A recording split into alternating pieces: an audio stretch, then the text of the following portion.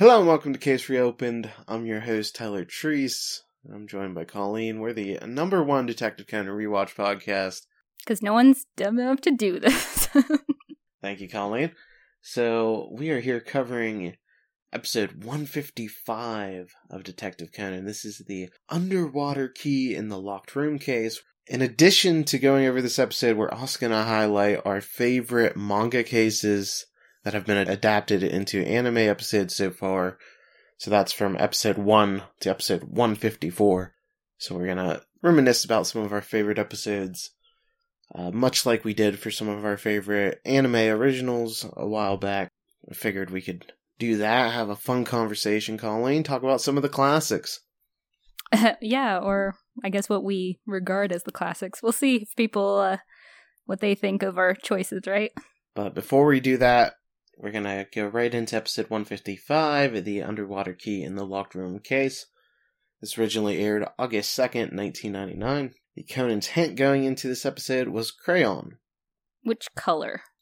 Red crayon. Well, yeah, that's what ended up being on the walls.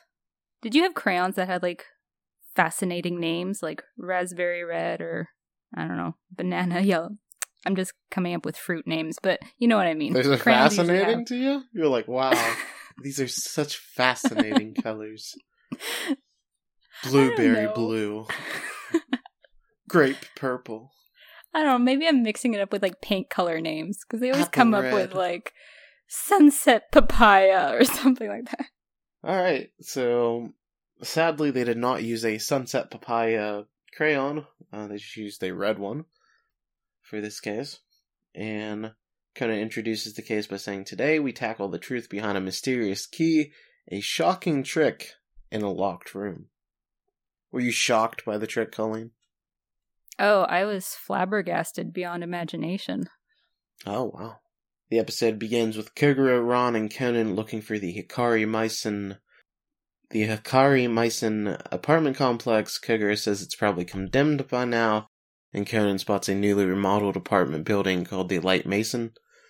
They talk to the landlady, a 73-year-old woman named Suda Mitsue. The apartments went under renovation earlier this spring. Turns out that she knows Kogoro, as he used to live there as a student for 6 months after his parents kept meddling in his business. So, what a fun fact from Kogoro. So he left home to live by himself for 6 months in a shitty apartment complex because his parents were all up in his biz. Imagine that. Like, making him do his homework and take out the garbage. Yeah, he wasn't having that. What kind of biz do you think Kogoro was getting up to when he was a student? Drugs. Oh, okay. Drugs? Well, I don't know, maybe gambling? Like, no, I feel thought like... maybe he was trying to, like, bring girls home, and you're like, he was doing heroin. So, oh. No, I think Kogoro was pretty straight-laced. Like, he was a tutor. Like, you know, all these little, like, backstory snippets that we're getting from Kogoro. He was a tutor. He was on the police force. You know, he got married young. Like, so I feel like he was doing some pretty clean stuff. I'm just kidding around. Alright, so some very quality, pure heroin. Mitsue tells Conan that she lives with her grandson, named Makoto, who's studying architecture at Junin University. However, she's concerned as he's been locking himself in his room for hours on end lately and not telling her why. She called Kogoro to come here as she thought the famous detective would be able to make him talk. Mitsue says Makoto should have come downstairs at 8 p.m. and now it's 8:20. They all go upstairs to the 4th floor to check up on him. Turns out that she rents the first 3 floors out and they live on the 4th floor. What do you think about this old lady? Was she suspicious? Were you like, this old lady's gonna kill somebody? Because it seems like everybody Kogoro knows from his past winds up being a murderer. You know, he had his former police guy that was in that anime original. He had his friend in the classroom murder case. We just had that other case. The girl he tutored was a murderer. So, like, this old lady was gunning for somebody, right? When you put it that way, it would seem like that. But watching the case, I never, like, that thought didn't even cross my mind. I mean, she seemed fine. She has a a pretty nice personality. Like, I don't know, I kind of liked her. I thought she was funny. Well, see, I think once you get to that age, you have nothing better to do other than come up with murder plots. So I was always wary of her. I was always keeping a watchful eye, you know? Well, yeah, but now, so up until this moment, she had her grandson to take care of, but now with him gone, totally in the realm of possibility that she'll come up with murder plots because she has nothing better to do. No one else to take care of at this point. Mitsue rings the doorbell, but nobody answers, and the door is locked. She uses the spare key she has to get inside, and she finds a sweater near the door and drawings all over the walls in red. Kogoro touches the red lines and says it's just crayon, and they find it even on the floor. I like how he touches it to see what it was. Like, did he think it was all blood? Like, what? I guess so. What was he gonna get out of this? And Ron's reaction was really bizarre too. She's like, gross. Ew, this is like such a faux pas. Yikes, this is how you decorate your apartments? I had my imported bag from overseas. Right, this is a crime against interior decorating. Conan spots the crayon by a door and turns the lights on to find a statue of an underwater monument. This is a weird thing just to have in the room. I guess because he's an architecture student, but it's just a random-ass monument with a bunch of water in it. Yeah, I wouldn't question it if it wasn't in the middle of the room. If it was, like, tucked in somewhere with all of his other, like, projects, big whoop, but it's, like, right there. Like, where someone can trip over it. Mitsue yells out for her grandson, and Conan finds a key in the water. Makoto is nowhere to be found, and Mitsue enters the bathroom, and we hear her scream. They find him with his wrist slit in the bathtub, and Kogoro says it's too late, as he's dead. His grandmother can't accept this, and she tells Kogoro to call Kido, who's a medical student friend of Makoto's, who lives on the 3rd floor. Kogoro tries to explain that it's too late, but she yells at him, so Conan goes downstairs to fetch him. Poor Granny, she's having a rough time here. Yeah, she'll regret calling. I guess, no, she wouldn't regret calling Kogoro, because it would have happened anyways.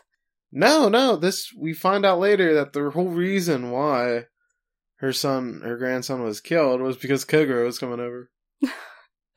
He is the bringer of death. Yeah, he literally is the reason that he died this time. Man, I feel bad for her then. Kido doesn't answer Conan's knocks at the door, so he opens up the unlocked room. Conan finds Kido passed out drunk and finds a bunch of glass cases filled with fish and beetles in it. Kido wakes up and Conan explains what happened, so he goes upstairs with him. There's then this very weird scene where Kido's just like taking off his feet when he enters the room, but Conan has this weird I don't know if he saw something suspicious. They never really make a big deal out of this later, but he's just like, and this part confused the hell out of me. I don't know if this stood out for you while you were watching, but this was the weirdest thing. I don't know what they were trying to highlight. They didn't really, I thought maybe they were trying to show the door, but they don't really show the door during this. It's just beyond belief. I don't know what they were trying to highlight here.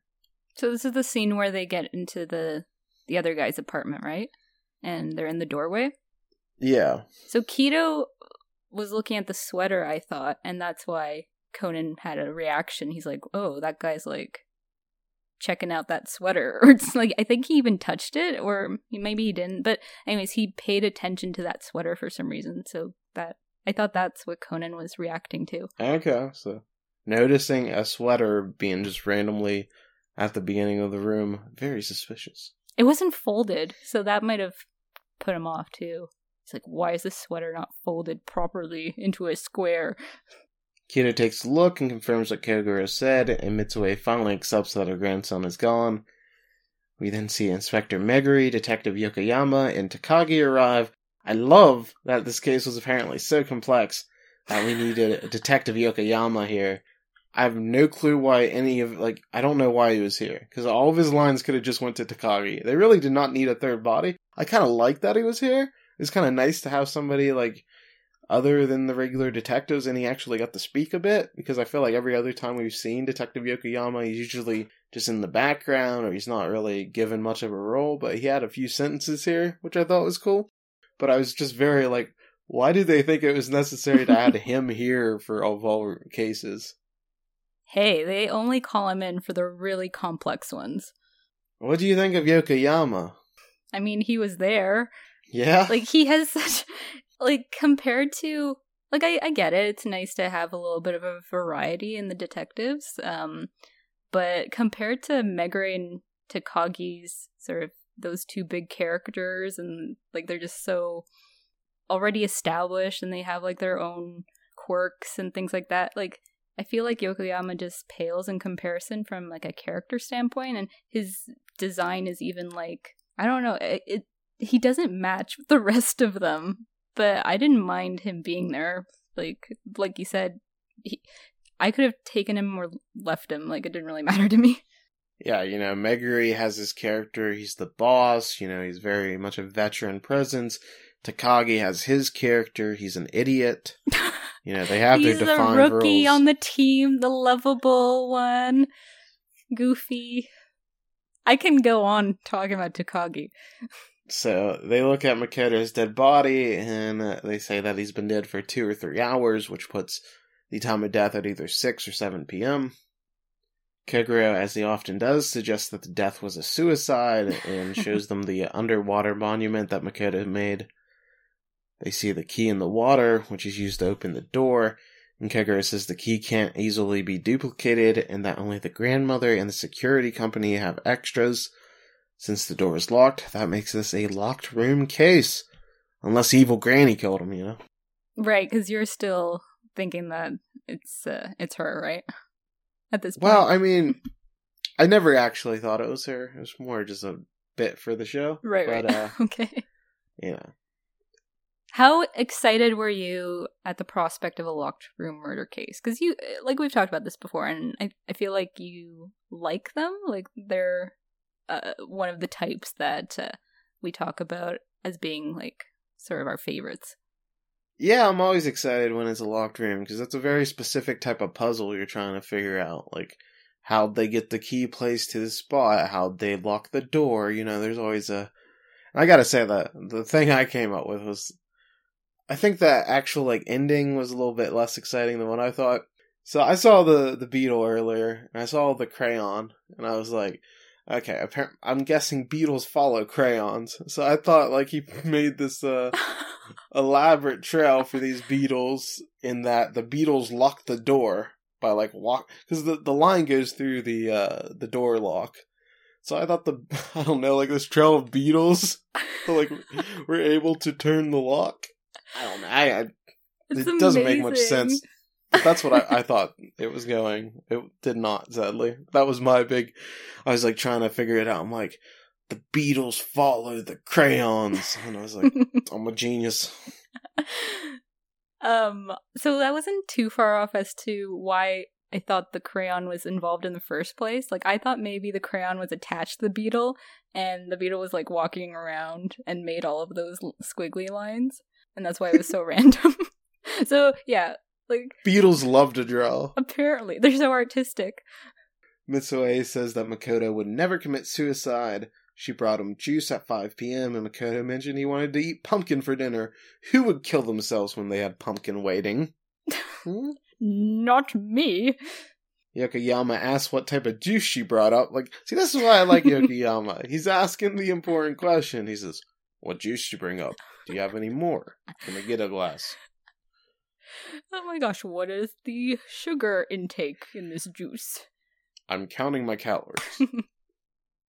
But, like, because Yokoyama has no personality, that question, like, I had to laugh because it was such a ridiculous question. Sure, it was maybe important to the plot, but, like, the way he delivered it was so straight-faced. He's just like, what juice? Like, I feel like, I don't know, if that were maybe even Megure, he'd make it a little bit more theatrical.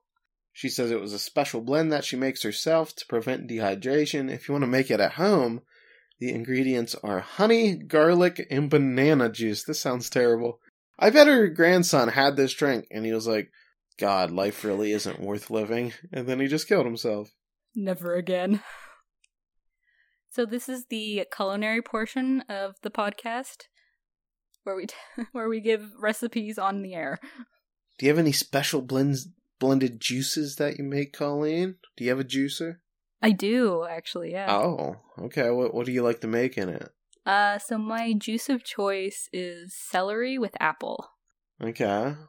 Because I feel like the apple, like, celery doesn't have a very strong taste to begin with, and then the apple gives it a little sweetness. Or I'll do, like, a carrot juice and put in some other stuff, like apple and celery and maybe some spinach. Yeah. All right. We also do beet juice, but yeah.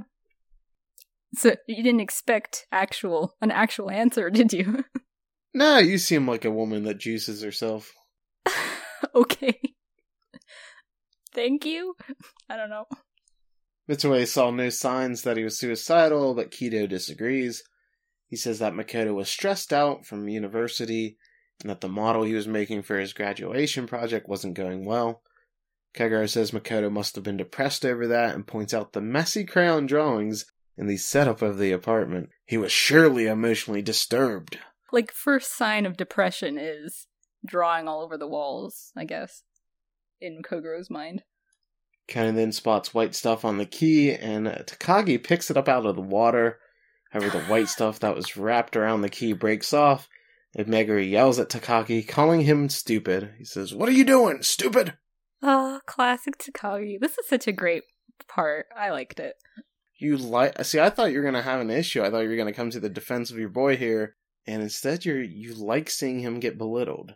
Oh, no, I meant, like, I liked how Takagi, like, this is Takagi's moment, and of course they chose it to be a joke. Like, of all the people that could mess up the evidence, it's Takagi. Kenan says it was probably toilet paper, and says only that melts like that, as a tissue wouldn't do that. Kenan believes it was toilet paper cut into stripes, and then made into string, but he doesn't understand why it was put there. Do you ever cut up toilet paper, Colleen? No, I don't know. Maybe you could add it to your juicer? Yeah, like, what, for extra fiber? I don't know what nutritional properties toilet paper has. Kagero says it was probably a weird hobby of Makoto's. Imagine your hobby being cutting toilet paper. I mean, I guess he's already emotionally disturbed, so I guess it makes as much sense as anything. Yeah, Kogero's just, like, on the path to victory here. He's just getting everything right. Yeah, he reminds us all that it's a locked room case. However, Conan mentions that an air vent is open, and Kagero says, "Do you really think someone could get through a gap that small?"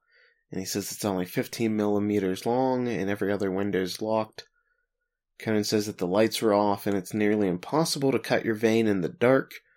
Takagi says that while it was still daylight when the death occurred, there aren't any windows in the bathroom, so there's no way he could have cut his vein open.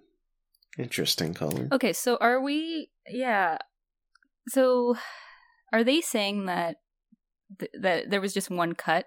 Because I was, like, watching this thinking, well, I mean, you could do it in the dark if you, like, I guess hacked at your arm, but if there was just one cut, then maybe that's they mention it later that it was just one cut. Like one precision. Okay, cool. Meguri says the criminal must have turned off the lights after the crime, and Yokoyama surmises that the killer also made the crayon drawings as well. Thank you. Here's your participation ribbon. We appreciate your input, Yokoyama. Like, what would we do without him? Yeah, he was here to ask about the juice and then say, I bet the killer made the drawings too. Huh? I bet nobody thought of that. At least you're not ruining evidence like Takagi. Meguri wonders how the criminal put the key in the water, and Conan thinks to himself that there are two questions to answer. One, why did the criminal carefully color in the line on the door handle as the crayon goes right over the lock? I thought it was to lead the beetles around there and just, twist the lock. Come on. Makes sense to me. Yep. And the second question was, why is the vent open? I mean, I guess they were venting stuff. I don't know. Maybe it was vaping. 1999. Yep. Asking all the hard-hitting questions. Conan then notices that something else was open other than the window, and that's when Kogoro claims he has figured everything out. Are you ready for the deduction show, Colleen? Oh, yeah. Especially if it's like a awake Kogoro deduction show, I'm there. Kogoro says... Let's grab the popcorn for this show.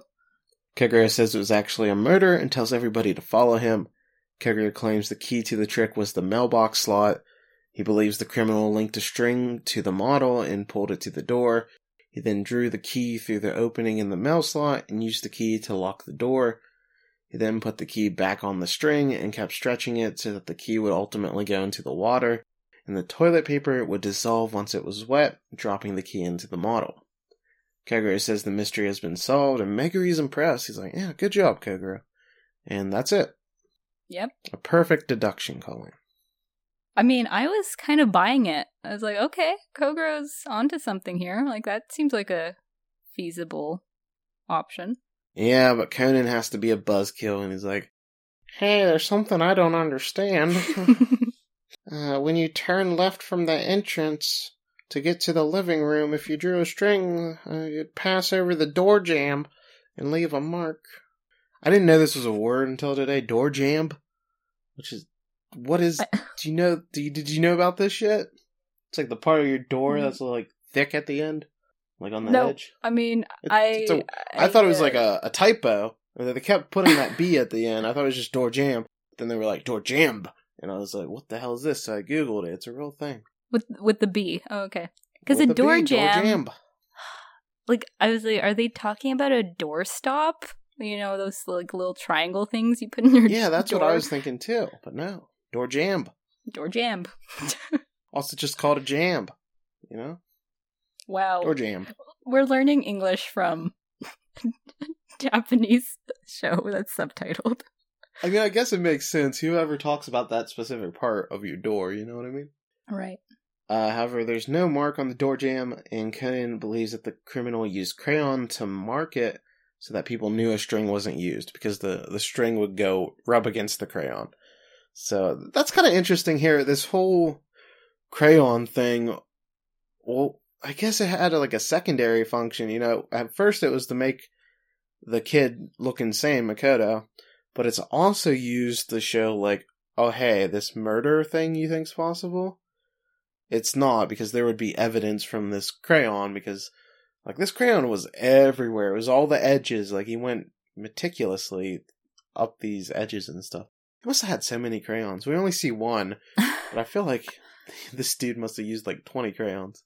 So he just bought a bunch of boxes and just took out the red crayons from all of them. Yeah, that's how they should have found the culprit. They should have went to all the like craft stores, arts and crafts, and been like, who bought all of the red crayons? That's right.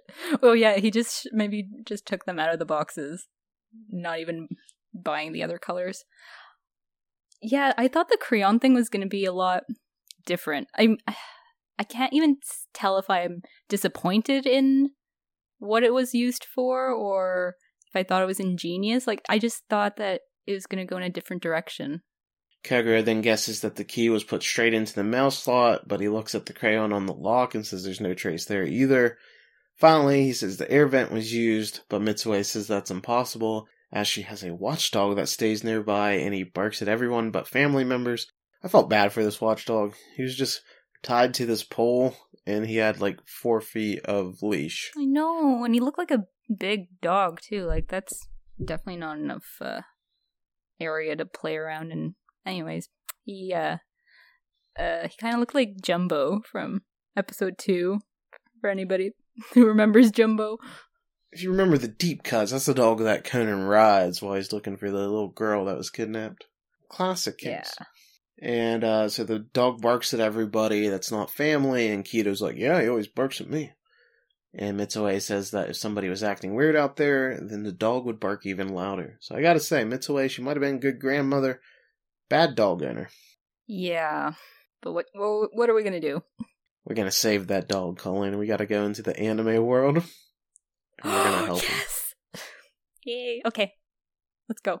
Kogoro guesses it was a suicide after all. I like how he's just flip-flopping. It's like, well, guess it was a suicide. Let's go to plan B for me. Conan doesn't think that's quite true, and in his mind he says the culprit's actually right here.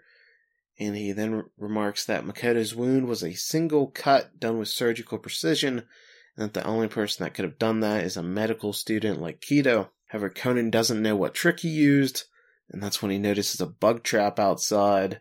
It's right by the dog, and he puts everything together, and he understands why the window is open. Did you have it figured out here, Colleen? Like, they make it kind of obvious that Keto must have done it anyhow, because he's the only other person there. Yeah. Unless you want to go murderous granny route, which I'd like to entertain, but I wasn't really thinking that was the case. Did you have any? This is definitely one of those cases where you're trying to figure out how they did it rather than who did it. Did you have any theories as to how he murdered the grandson? Yeah, so just going back to the grandmother thing, though, like, you know, poisoning the juice might have been one way for Granny to do it. But, yeah, besides the crayon part of this episode, I remembered the other part, like with the key and the beetle and all that, so I wasn't totally surprised. I mean, so yeah, like, it was kind of like they were giving us all the like pieces that we needed. I mean, Conan had the advantage here because he was the only one that went down to Keto's apartment and he actually saw the beetles. So I feel like that was something that Conan had, like, the edge over all the police officers. So because as the audience, we also got to see that, we kind of knew, okay, beetles are going to be part of this. Conan smells something, and he notices something in Keto's back pocket. Conan finds a cup on the shelf, and asks Mitsue if that's what she used to serve juice earlier. She's surprised that Makoto washed the cup, and Conan has found the proof that he needs. I really like this thought that he, like, drank this juice, and he was like, well, I'm gonna kill myself, but I better do the dishes first. Yeah. I don't want to make a mess. That's right. This is my, like, my final act for my grandma. She always told me to. Yeah, I'm gonna draw all over the walls, and but I can't leave a dirty sink of dishes. He then loudly declares that he's figured out the trick. Meguri's surprised, and Conan says he'll show them, but he needs to borrow the spear key from Mitsue, and she's just like, here, have the key, kid. Go for it. I totally trust you.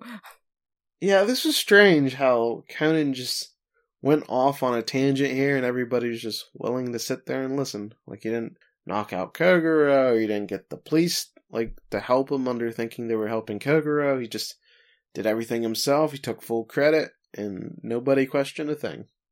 I was going to mention this at the end, but it's almost like after this episode happened, I was like, well, what's the point of sleeping Kogoro anymore? Yeah, really, because he's shown himself capable of solving complex murders.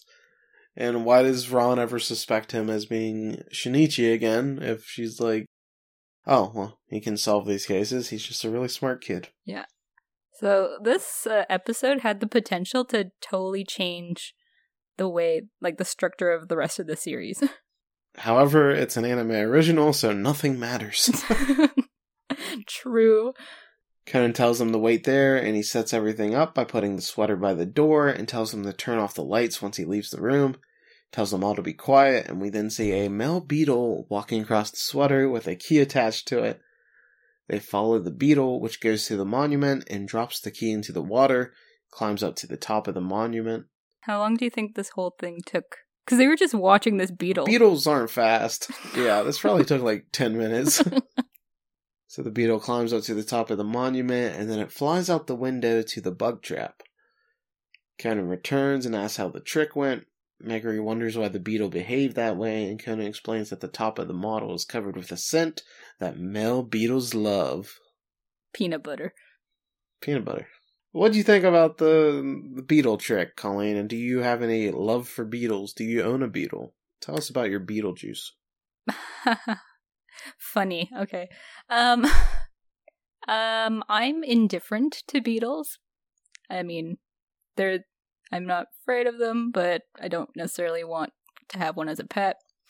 Yeah, I thought the trick was interesting. Like, it almost feels like they were really grabbing at straws. They were like at a production meeting, be like, okay guys, we need some really creative way to have this murder happen. Anybody have ideas? And like, the only thing they came up with was a beetle doing this. So, I don't know, it was kind of out of left field, but it was entertaining as a concept. Yeah, I thought it was pretty clever. I was kind of disappointing that the crayons didn't serve a bigger role. They were kind of just like a red herring. Red. Get it? Red, the color. Yeah, I got it. Yeah, so I was kind of glad. I was kind of sad that I didn't direct the beetles like I was thinking. I was like, oh, this is the Master Beetle route. Or that the beetle didn't leave the crayon trail like I was thinking. Yeah, it just walked on a sweater. I was like, oh, well, that's a little underwhelming. Just like marched over to the room. Also, the fact that like when it actually got onto the monument model and like the key fell into the water, I was like, okay, what are the chances that it was going to do that every single time? Like, what if the key just, continued on the little platform thing and it never fell in the water? Well, those are the risks you take. I guess. So we learned that the sweater was on the floor so that the beetle could walk through it easier, as floor tiles are hard for beetles to walk on. And the hallway and living room are carpeted, unlike the entrance. Takagi says Conan is incredible, and he wonders where Conan got the beetle from. Conan explains that Kido has a ton of them in his room and apologizes for letting one get away. And Kido's like, yeah, that's fine. Yeah, I have nothing to do with this other beetle that you're talking about. Conan then looks at Kido and says Kido has already come up here earlier today. Kido's like, no, I didn't. What are you talking about? And then Conan says, why does your handkerchief smell like Mitsue's homemade juice, huh? Why do I smell some banana juice there, huh? Some banana garlic juice. Conan says Kido took the cup that Makoto drank from and washed it, and he used his handkerchief to wipe up some that spilled on the floor. Conan explains that Kido was scared that the male beetle would smell the juice and forget the scent of a female beetle, which Kido put on the model. So, oh my gosh, so horny-ass beetles. Well, apparently not, because the beetle would have been more interested in the food than the smell of the female, is what this guy was afraid of. You gotta have priorities, Yeah, so... You can't fuck on an empty stomach. Okay, so you're saying that the beetle would have gone to the female scent eventually. He had to figure out what was going on with the banana juice scent first. Yeah, and you don't want the key to drop in the banana juice. No. I mean, that would... It didn't... Now that I'm thinking of it, it probably didn't even matter where the key landed. Like, as long as it was back in the apartment and then the beetle, escaped without the key, I think it would be fine. Although you would wonder, why is this, toilet paper attached to it if it didn't get into the water, Yeah, but, I mean, you've got Takagi there to figure that out for you. Mitsue confronts Kido, and Meguri tells him to present his handkerchief. Kido says he was really clumsy, and that he was so stoked that his plan succeeded that he forgot to deal with the handkerchief. Instead, he had a few drinks to celebrate and passed out. Meguri asks why he did it, and Kido says they hatched a plan a year ago that they'd steal sedatives from the university and sell them. Makoto later changed his mind and backed out. When Kido heard that Kogoro was coming tonight, he freaked out, thinking Makoto would leak it, so he murdered him. See? Kogoro is the entire reason that her grandson's dead. Yeah. Well, it's kind of like every episode. Kogoro shows up, there's some sort of murder happening. I did think this was interesting that the guy's reaction to a great detective coming over was, well, I better commit a murder. Yeah, but it's not like he was trying to test him either. You know how some criminals are like, I'm gonna try and get away with the perfect crime. He was just like, okay, well, let's see how this goes.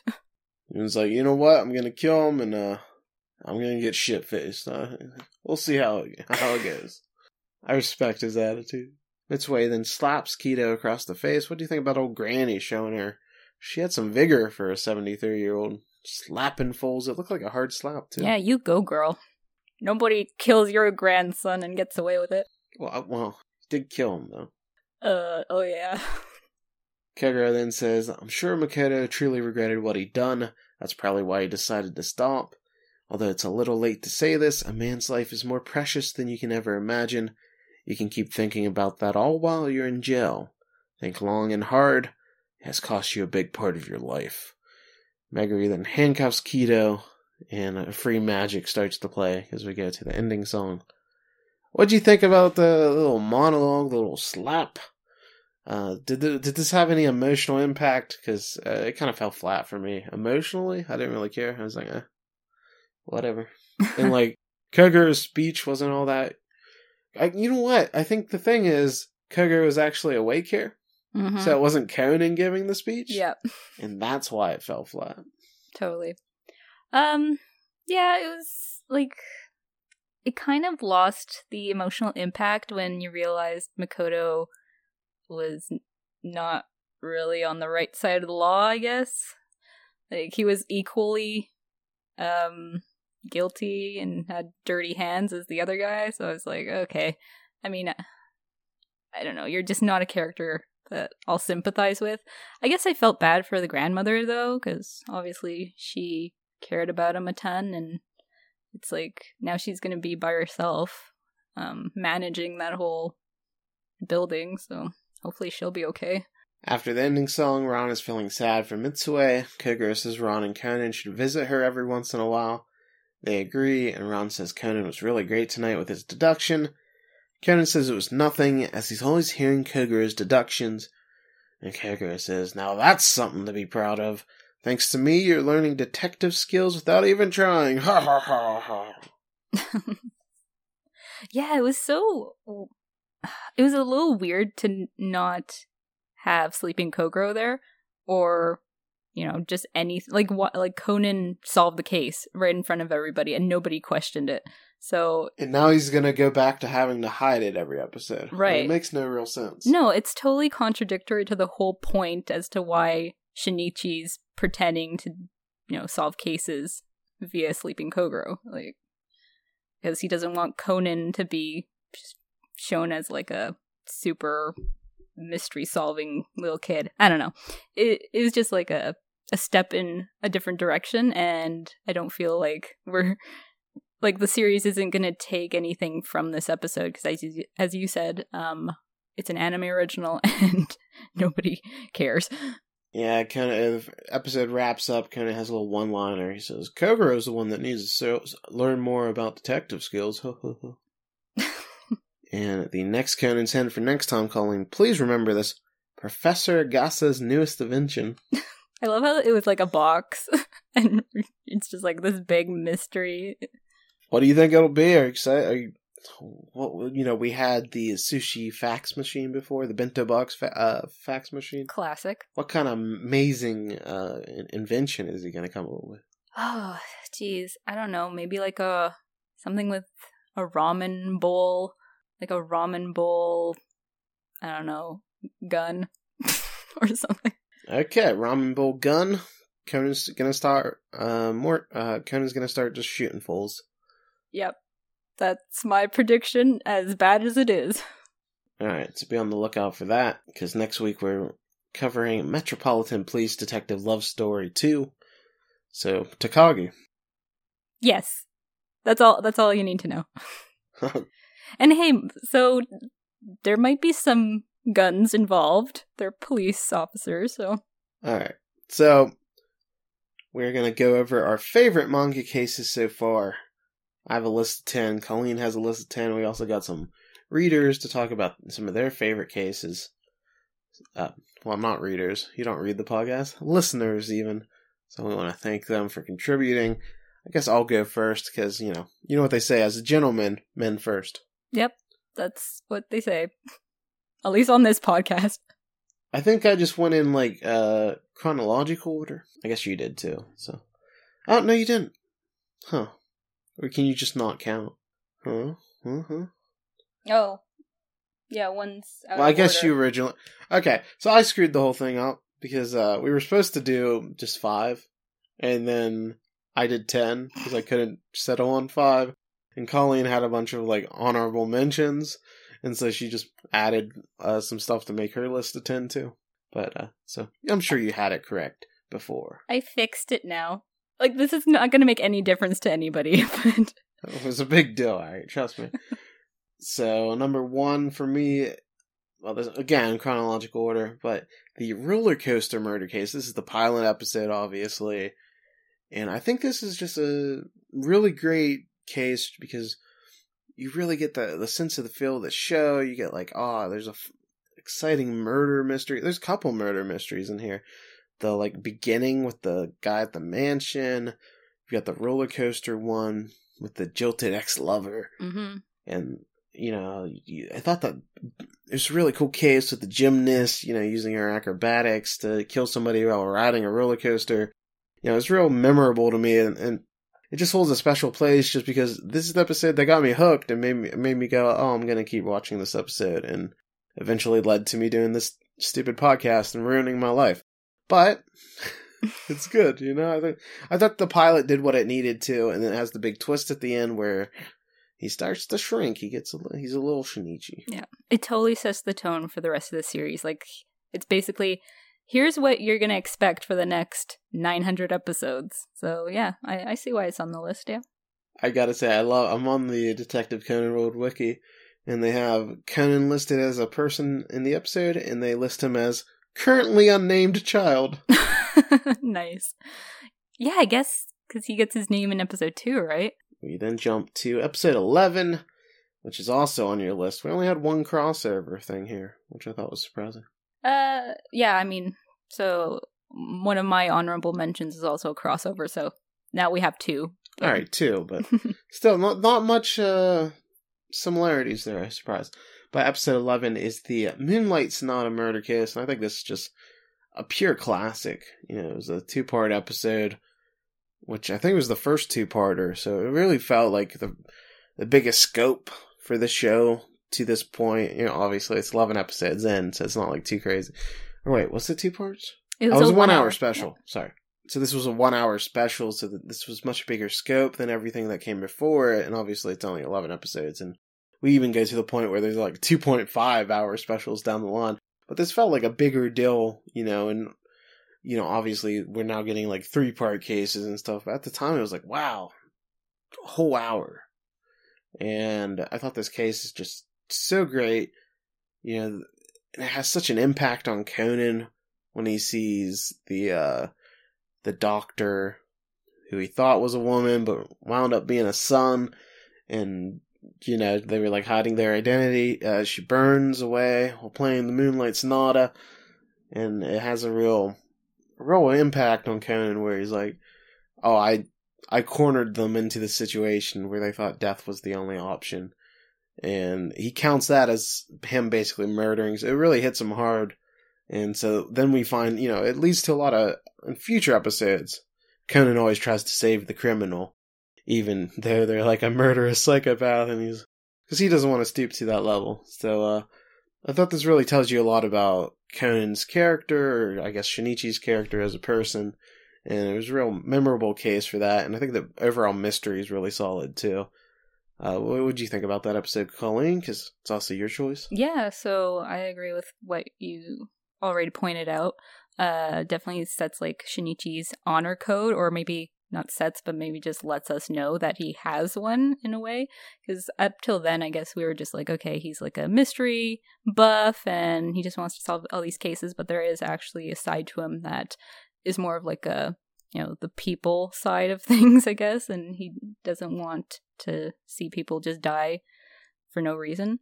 Yeah, so other than what you've already mentioned, like, this episode has a beautiful soundtrack.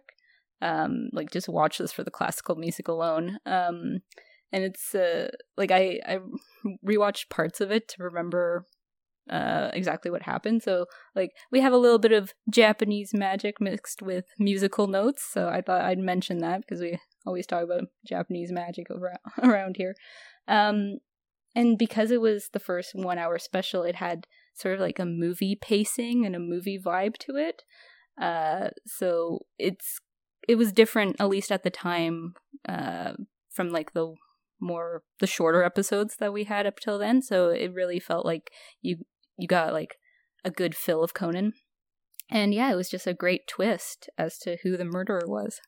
I'm not sure if this is 100 accurate, but I felt like it was the first like serial killer case, because, you know, there's a bunch of deaths here, which is one after another, so it feels a lot more dangerous.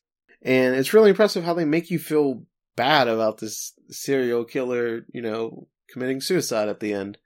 You know, like, they really managed to make you, you know, like this case we just covered, the anime original, we didn't really feel bad about the killer and stuff, but like they lay everything out to where there's a real good emotional pull at the end. You know, it really succeeds from a writing standpoint. That hack, he can be pretty good sometimes. Yeah, and it had some great comedy moments too, like with the island police officer, you know, the older gentleman sort of not knowing how to go about doing an investigation, and like all the other islanders or villagers, whatever you want to call them. Yeah, I thought that there was also some comedy to balance out sort of the tragedy in this episode. So my third case is Koguro's class reunion murder case. This was a two-parter. It was the season finale, if you will, of the first season. And I thought this was just an excellent case. It's one of the first ones where Conan's like, wow, this is so deeply personal for Kogoro. I'm not going to knock him out. I'm going to, help him figure it out. And he's going to come to the conclusion by himself. And it's a real painful personal case for Kogoro. I really feel like this kind of gives you the ultimate picture of Kogoro. And like, even though he may seem like a shitty dad and a deadbeat dad at some points and like not the greatest guy, he really does care about people. He cares about doing the right thing. And you get a real good glimpse at him there. And I think just the relationship he has with all of his former classmates is real fun. And it's just a real memorable case for the mystery and how much it hits home for Kogoro. I'm looking forward to watching it in our Case Closed dub review for like the exclusive Patreon podcast, because I don't remember that case very well at all. Wow. About probably like 2 years. There you go. Great. But I'll remember that. It's one of your top cases. We then jump to episode 34 and 35 for the Mountain Via Bandaged Man murder case. This always sticks out. It's one of the first like Sonico Center cases, kind of, where they're going to her family vacation home, like which she has 50 of, and every time she goes to one, there's a murder case. But I thought this was really a smart episode. It was also one of those first cases where, they go to a remote location and then they get cut off from the rest of the world. And this becomes like very much a type of episode because, they go to the ski lodge and it happens. They go here and it happens. They go to a castle and it happens. But this was kind of one of the first of them. And the whole reveal of that the fat guy wasn't fat and he had a head. Yeah. He was storing a head, a person's decapitated head, as his belly. I thought that ruled. Super memorable. This case almost made my list as well, by the way. Yeah, it's a real good case, and I think the killer's real memorable with how he bandages up his face. How he uses that to his advantage to make people think he's somewhere else, because he just, does that with the decapitated head, and like, real great case. So I think that's a real strong two-parter. Do you have any other thoughts, Colleen? No. Good. Alright, then move into episode 42, the karaoke box murder case. We just talked about this an episode or two ago. Lex, the coolest band. I think this is important for a couple reasons. First off, this hits home with the whole, like, him not liking the plastic surgery that the manager got, and he just wanted her to be happy with herself, and, I thought that was a good message. Also, I'm a rock star. I can relate to other rock stars. I thought the emotional pull was real good, and like if you get me to really care about like who was murdered, it was like like just people not understanding each other and a failure to communicate because like he was a real dick to this girl that the manager that he was in love with, and a lot of complicated feelings, Colin. Oh, that's for sure.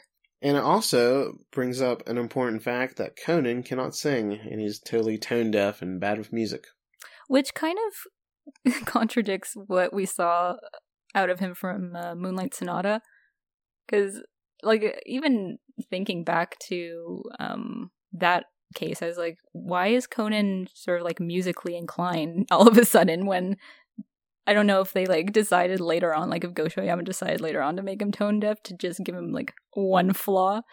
But yeah, I did like that aspect of this case, the, like, karaoke part, and it's doubly funny because of who Conan's voice actress is. Episode 52 then makes my list, the Miss Goblin Legend murder case. This is the one with all the monks, and they have the, like, Tengu that they're saying is murdering all these people. Yeah, the trick is amazing. I think this is a great 1 hour special. I think it's so clever, and I really, really like this case. Like, it's just the whole, and the murderer being the most, like, unassuming monk of them all is really like, oh shit. And it's just a really smart case that hits a lot of feels, So I really love the Miss Goblin case.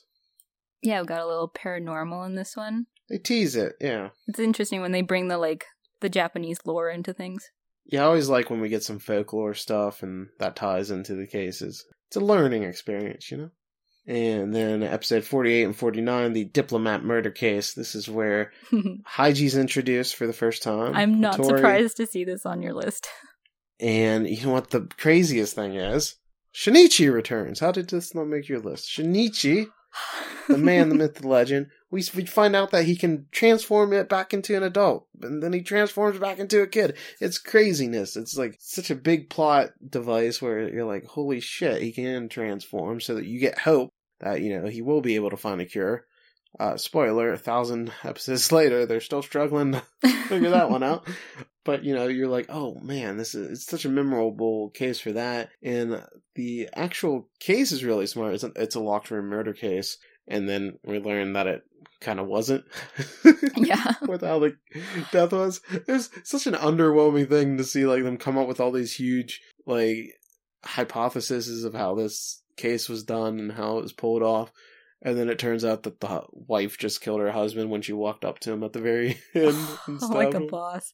I mean, this case that we just covered, the underwater key one, it kind of reminded me of the Diplomat one, just because, like, Kogoro came up with, like, a perfect solution, or what it seemed to be at first. So I was like, this is like that time that Heiji came up with that whole, like, keychain string idea. So yeah, I was getting Diplomat murder vibes. And another Heiji episode, the Holmes Freak Murder Case, is episode 57 and 58. And this is kind of the first episode where Hattori really feels like Hattori. He's kind of a bit of a dick to everybody in the first episode, but here you kind of get that feeling of, oh, Conan and Hattori, you kind of feel their friendship coming into place here.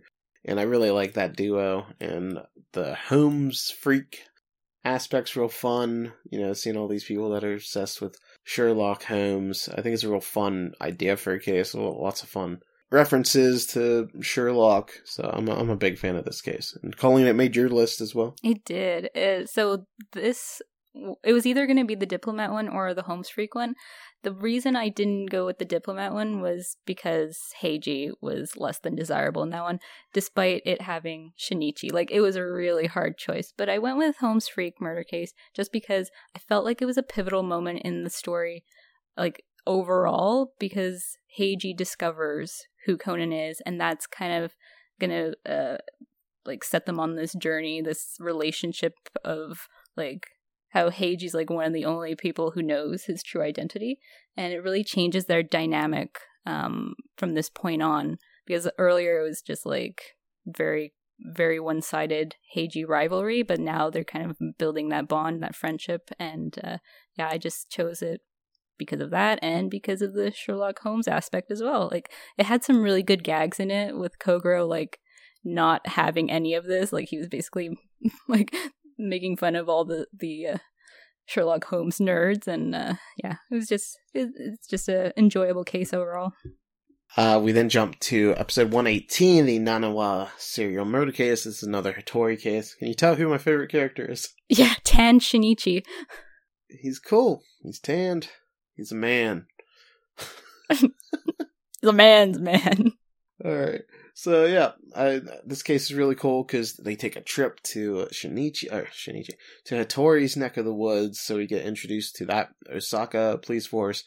Kazuha is introduced for the very first time, and I love her. I think she's such a fun character, and their relationship is so much fun. She's so spunky. Yeah, this is another, like, serial killer case, and it was a real surprising killer, where it winds up being the guy that's been helping Heiji the whole time, the detective that's driving them around. Like, somebody's so close and they don't seem suspicious, and they wind up being the killer, and you're like, holy shit. And then the whole reasoning being, like, drunk driving set up and stuff like that. It's a real interesting case. I think it's a brilliant episode. Yeah, I liked you mentioned it, but, like, the change in location was really fun. And then finally, the girl from the Black Organization in the University Professor Murder Case. Because my girl Hybera is introduced. This did not make my list. Just so you know. We also get Black Organization coming back into the case, which is refreshing. We haven't seen them in like 100 episodes besides Yeah. the messing up the billion yen robbery and then having to redo it. So we hadn't seen them in forever, and I think Hibera is such a great character. And yeah, big fan of Hibera. She's the queen, much like yourself, Colleen, deep down. Aw, thank you. I guess. You're Hibera. Ugh. Can I just do my list now? Yeah, go ahead. All right. No, I'm kidding. Yeah, I think you picked really great cases. I find it interesting that we both went with like a primarily Kogoro centric cases rather than detective boys. I mean, I kind of felt bad, so I put one in there with the detective boys, but yeah, most of mine are also Kogoro cases, as I call them. Yeah, the thing with the detective boys is they're usually real good cases, but they're more on the like light fun side rather than the like huge emotional pull than something like, oh, I hope this little kid doesn't get hurt. Oh, they're having fun. They're getting in the mischief, but it's never like, you're not going to have like a 10-year-old have this like emotional case where his best friend's a murderer, you know what I mean? Genta's brother is not going to get locked up for and thrown in the juvie, sure. You know? I just feel like if we were doing this exercise with Kyle, he would just name all Detective Boys episodes. So yeah, I purposely picked earlier episodes. Well, first of all, I tried to limit myself to 5, but then I had honorable mentions, so anyways, we ended up with 10 to match. But the first few are episodes that I haven't covered on this podcast, so I did it because I didn't want to run the risk of saying something contradictory to what I said on the podcast. Like, imagine I didn't like an episode and I put it on my list just because it's memorable for some reason. So, yeah. But in the end, I have some more recent episodes as well. So, I don't know how well my plan's going to work out. So this first one, it's going to sound so nerdy, but this is one that really stuck with me. And to this day, I think about this case quite often. Like, it's been probably a decade since I've actually watched this. What, are you worried about, like, getting a tan from wearing a watch?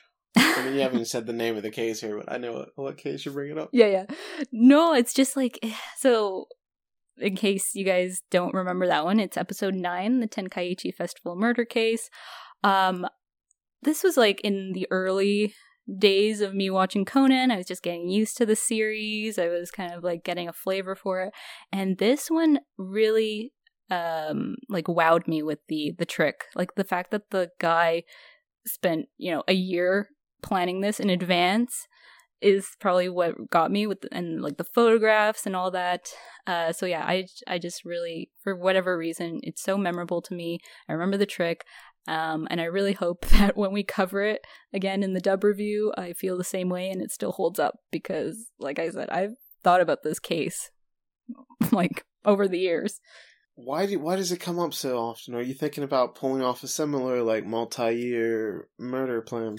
No. I think it's because I gotta say, I think you're gonna be so impressed with me when I murder you, Colleen. All the years of work. Yeah. Like, I don't know, from my grave? Is that what you're saying? Because I'll be dead. But what does it come up? I think it's just because, like, as I continue to watch Conan, I'm constantly trying to be impressed by the tricks, or, like, impressed by the culprits. And I don't know if it's just, like, nostalgia. This one, like, solidified itself as one of those early ones that I just can't forget. Like, it's probably the planning. It really was the planning of the, like, he went there a year in advance to get the same picture to pull off this case. Like, for whatever reason, that just really stuck with me. Maybe upon rewatching it, it's not going to be a big deal anymore because I've seen so much more episodes now to compare to, but I don't know. It's one that I remember fondly. I think it's also the first case where we know who the murderer is, and we just have to figure out how he did it. And the how he did it is so clever there that, they really nailed that type of case. And every time you come across that type of case, this is kind of like the gold standard that you compare it to. So I understand where you're coming from. Great episode. Yeah, no, I think you're right too. I'm always right. What a stupid comment, Colleen. Obviously. Yeah, what do you mean think I'm right? Come on. So the second episode I have on my list was episode 11, Moonlight Sonata. I think we went through it. We know why it's a classic. I'm not going to go through it again. So the third one I've got is episode 16, The Antique Collector Murder Case. This is the one with the samurai sword enthusiasts and like the drawers with all the cut up, like it was a cut up in to like hide the dying message. I don't know. Yeah, this rules. And just to give a quick shout out, sorry to interrupt, I want to give another honorable mention. That case at the museum where the dude's fucking killed in the way that matches the painting, that was pretty rad too. Oh, yeah. This just reminded me of that, just looking through the picture of how he was murdered with the knife sticking through him. Sorry, I'm just taking over, but I love at the very end where they take the sword and then they go to attack Kagero. And everybody's like, wow, he didn't even flinch. And then we notice he has like the smallest little cut on his nose, and then he starts freaking out once he wakes up. Oh. See, it's so hard to just pick, 5, 10 out of how many manga cases? Like, it's been 155 episodes, but 100 of them are manga cases. So, yeah, it's just really at tough. least 80, something like that. Yeah. But yeah, like the antique collector one, it's like one of the earlier episodes I saw and just really remember it. I think it's just a great dying message episode. Like, it was so fun with the, it was kind of like a puzzle in the end because the guy rearranged the drawers to disguise the dying message, which happened to be the killer's name. So yeah, that's just one that I remember as having one of the best dying messages. All right, so the next is episode 18. And I saw 2 different titles for this one. So it's either known as a June Bride murder case or the Poison Bride attempted murder case. This is the one where it's I guess Shinichi, Sonoko, and Ron's teacher getting married to her her childhood friend or whatnot, and he ends up trying to kill her, but she is in on it, so she goes along with it. And I don't know, I just thought it was a great story. It had a fantastic sort of backstory going on. Great trick with fingerprints, a great twist, and it was the debut, I believe, of Detective Sonoko. So yeah, again, it's just a memorable case in my mind. Plus, we have that feel-good ending where the person that tried to kill the other person wind up getting married down the line. Oh yeah, I'm a sucker for a happy ending. Love prevails. Yeah, that's a great case. The lemonade drink, man. I still remember that. That sticks with me too. Mm-hmm. Okay, so the next one was my last minute entry because when I realized that Tyler had 10, I was like, okay, I'll just find another one. So it was either going to be the Mountain Villa Bandage Man case that you have on your list, or this one, which is episode 39 and 40, the Wealthy Daughter murder case. I'm gonna see upon rewatch if this is actually worthy of this slot, but I do remember it for having another great, in my mind, backstory. This is one where I think I might be getting it wrong, but I think they the main cast of characters left, they were on a island or something like that, and someone came to save them, and then they took the boat back and left that person there, and that was kind of the reasoning behind why the murderer wanted to murder some of these people. So that just had a tragic kind of side to it that it just made me remember it so much because of it. And the other aspect of this episode that I really liked was the evidence.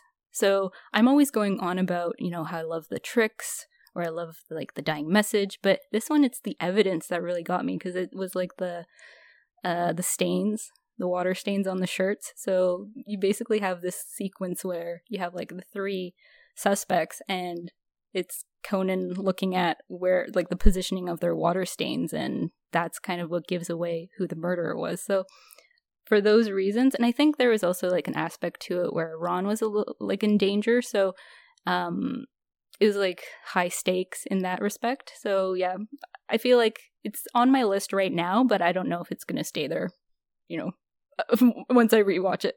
I think it's a strong episode. You know, you have the rich woman, she goes missing, there's that whole search. A lot of memorable characters, you know, Takuya Mifune, the that's right. very tan guy with the ponytail. He's a cool guy. He winds up reappearing a few times. Yeah, he's actually in another episode on this list of mine. Yeah, so he shows up again, and I think that's a real the reasoning for the murder shows like, oh wow, sometimes the victims aren't all that innocent after all, and you know, I think it's a real solid case. So I agree with that being on here. So the next one was the Holmes Freak murder case. We basically covered that, so I'll just skip it. Next one would be episode 63, Big Monster Gomera murder case. So I added this one because I felt bad for not having a Detective Boys episode on the list.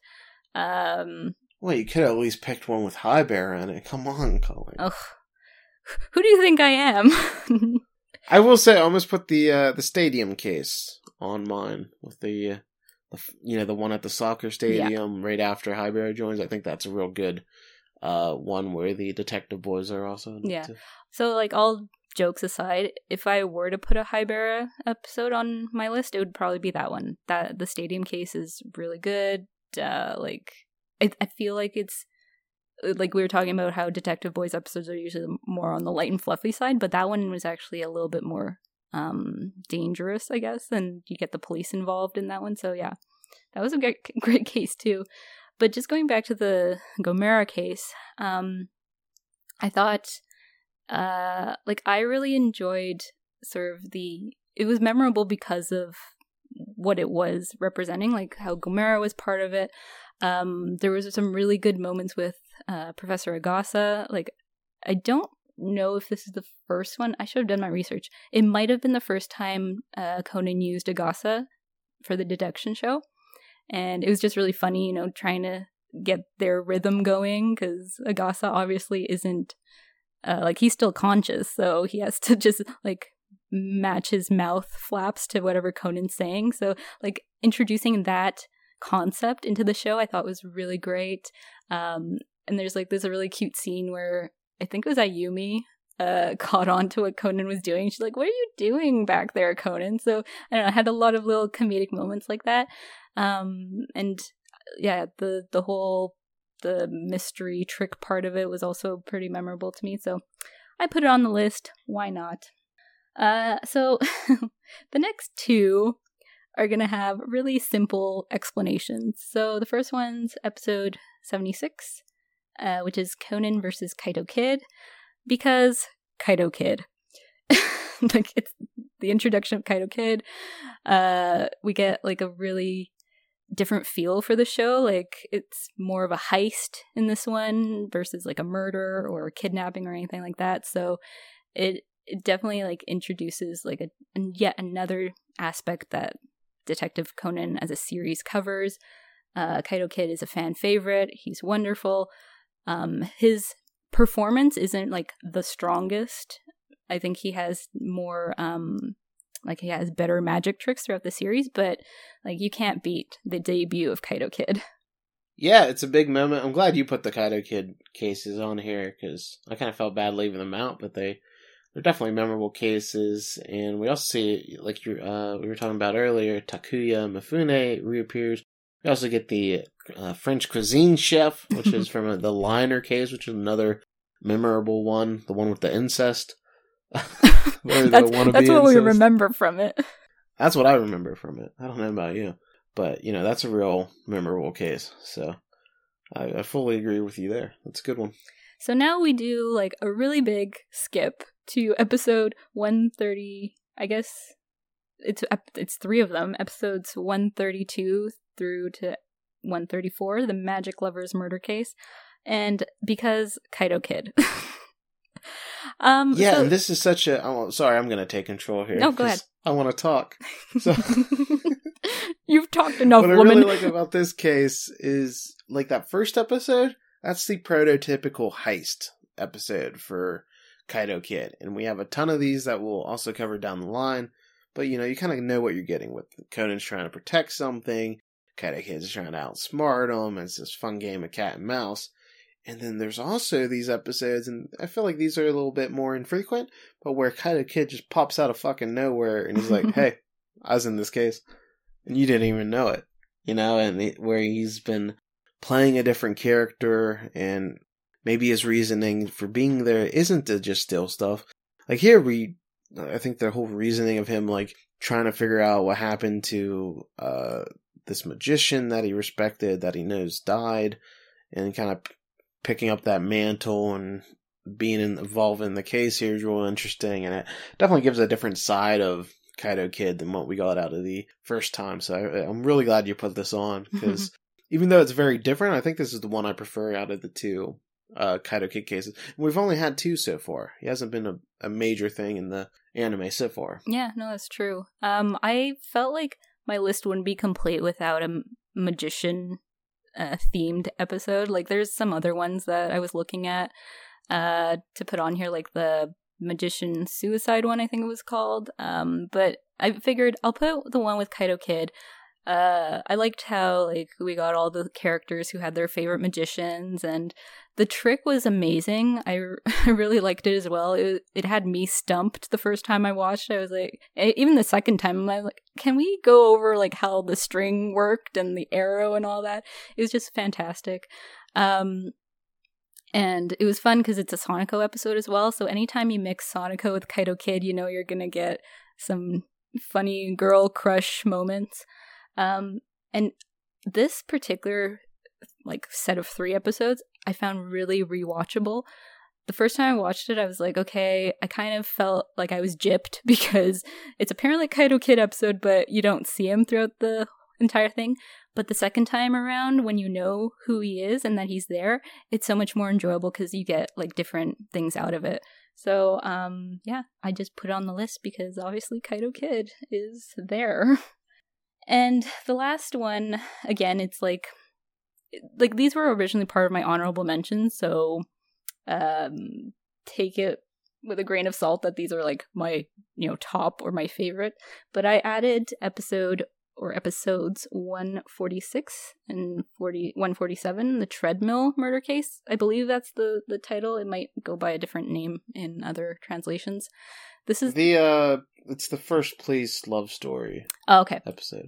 Thank you. Yeah. So, that one was obviously We're covering the sequel next week, Colleen. It's a very timely choice. Oh, well, there you go. That's so true. I didn't even think of it. Metropolitan Love Story. Yeah. So, okay, the Metropolitan Police Love Story 1. That's the actual title. I don't know.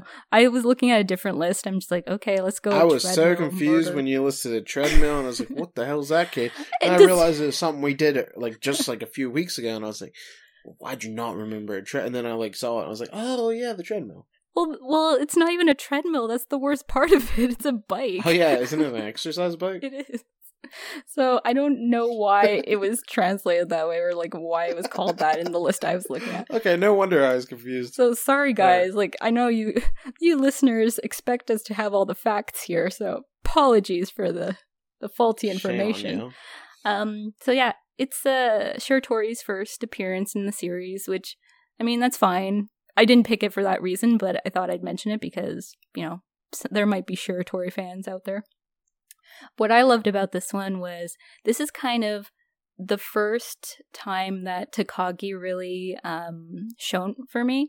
Like, sure, I don't know when he gets introduced. Like, he's introduced fairly early on into the series, but because I watched the dub, he was always sort of like a wallflower. Like, up until a certain point, Takagi's just sort of there.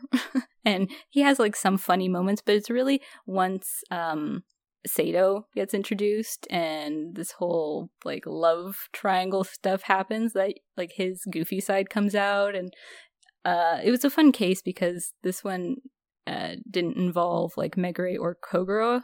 I don't think Kogoro's in it, at least. And Conan was just there with the 3 officers. It was another one of those cases where it's like, okay, we know who did it. We just kind of have to figure out how. And although the trick was a little like hit and miss with like the bookcase and like the knife being balanced on top of the bookcase, I think the character development made up for that. So I put it on the list despite having the wrong name. I'm sorry again. Yeah, really good episode, and it starts off that whole line of episodes centered around the police and their, I guess, orgy of the police force where everybody just dates each other. Yeah, I guess so. Actually, I don't know if you covered this, the end of credits gag for the Underwater Key. Oh, I missed it. thing. What is it? Oh, so I was like, okay, because it kind of goes back to this case. So I think it was, anyways, the voice says like, oh, in the next episode, oh gosh, I'm gonna forget the entire joke, but basically the gist is like that, it's like Sato and Takagi's, relationship progressing. Then Takagi, I think Takagi has a line, but anyways, the point I wanted to bring up was that. Okay, let me just bring it up. Okay, it'll be better that way. It's because of what Megure says at the end. Yeah, I forgot to bring that up. Alright, so Kenan says, the next chapter is Love Story 2. And then Megure says, about me and Officer Sato. And then Takagi says, I'll rip that hat off your bald head. So it totally speaks to the last time we went through this, because didn't that first Metropolitan Police story end on that note? Where where he thinks that the person Sato likes is Megure rather than him. Very goofy ending. Yeah, so I'm like, what? Megure's after Sato now? Yeah, thank you for bringing that up. That's really funny. I can't believe I missed that. It's like one of the only things I had in my notes for this week, so. Yeah, really good one. That'll do it for your 10 favorite. We talked about my 10 favorite, and we also got some favorites from our listeners. I did not have them list 10, because then we'd be here for like 5 hours. William, who was on the podcast last week, Colleen. Yeah. If you may remember him. He said one of his favorite cases is the Conan kidnapping case, because it was an intentionally unsolvable case for Conan. This is the one with his mom and dad, where they kidnap him? Yep. He wasn't certain why he was being targeted, and the kidnappers knew more about him than the other culprits normally would. I liked watching him think when his life was on the line, not someone else's. The suspense was high, and we find out in the end that the stakes were actually low. So it goes from being intense to being a lot of fun. And I will say another honorable mention was that there's like a 2-hour special where Carlos, the big Brazilian bodyguard, is actually the person the small dude was protecting. His mom's also in that. Yusaku appears as the cool guy smoking in the barn.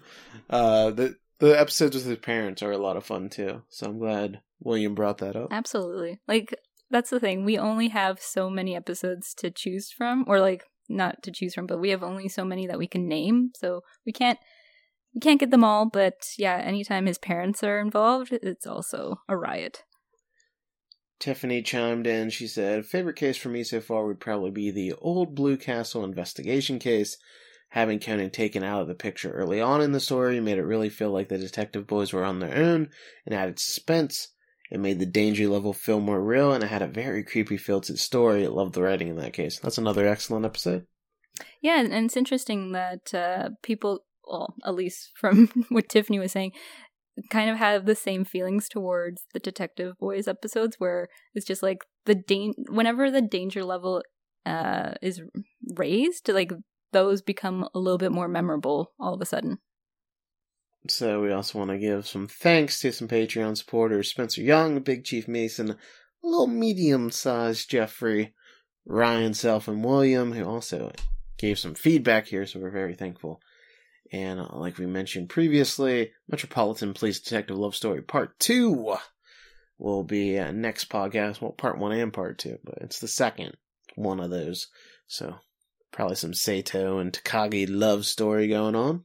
Yeah, and I'm sure Megure will try and spoil that for them. Yeah, he probably won't, but... horny and on the prowl, folks. And also married. Well, let's not bring that up. But we'll be back next week. I love how I added this, like, oh, we'll just talk about these episodes, because the episode will be on the short side, and then we wind up going for 90 minutes again. I know. But I was like, oh, this is only going to be like 40 minutes. I know. Always wrong. But we'll be back next week. Bye. Bye. And remember, one truth always prevails.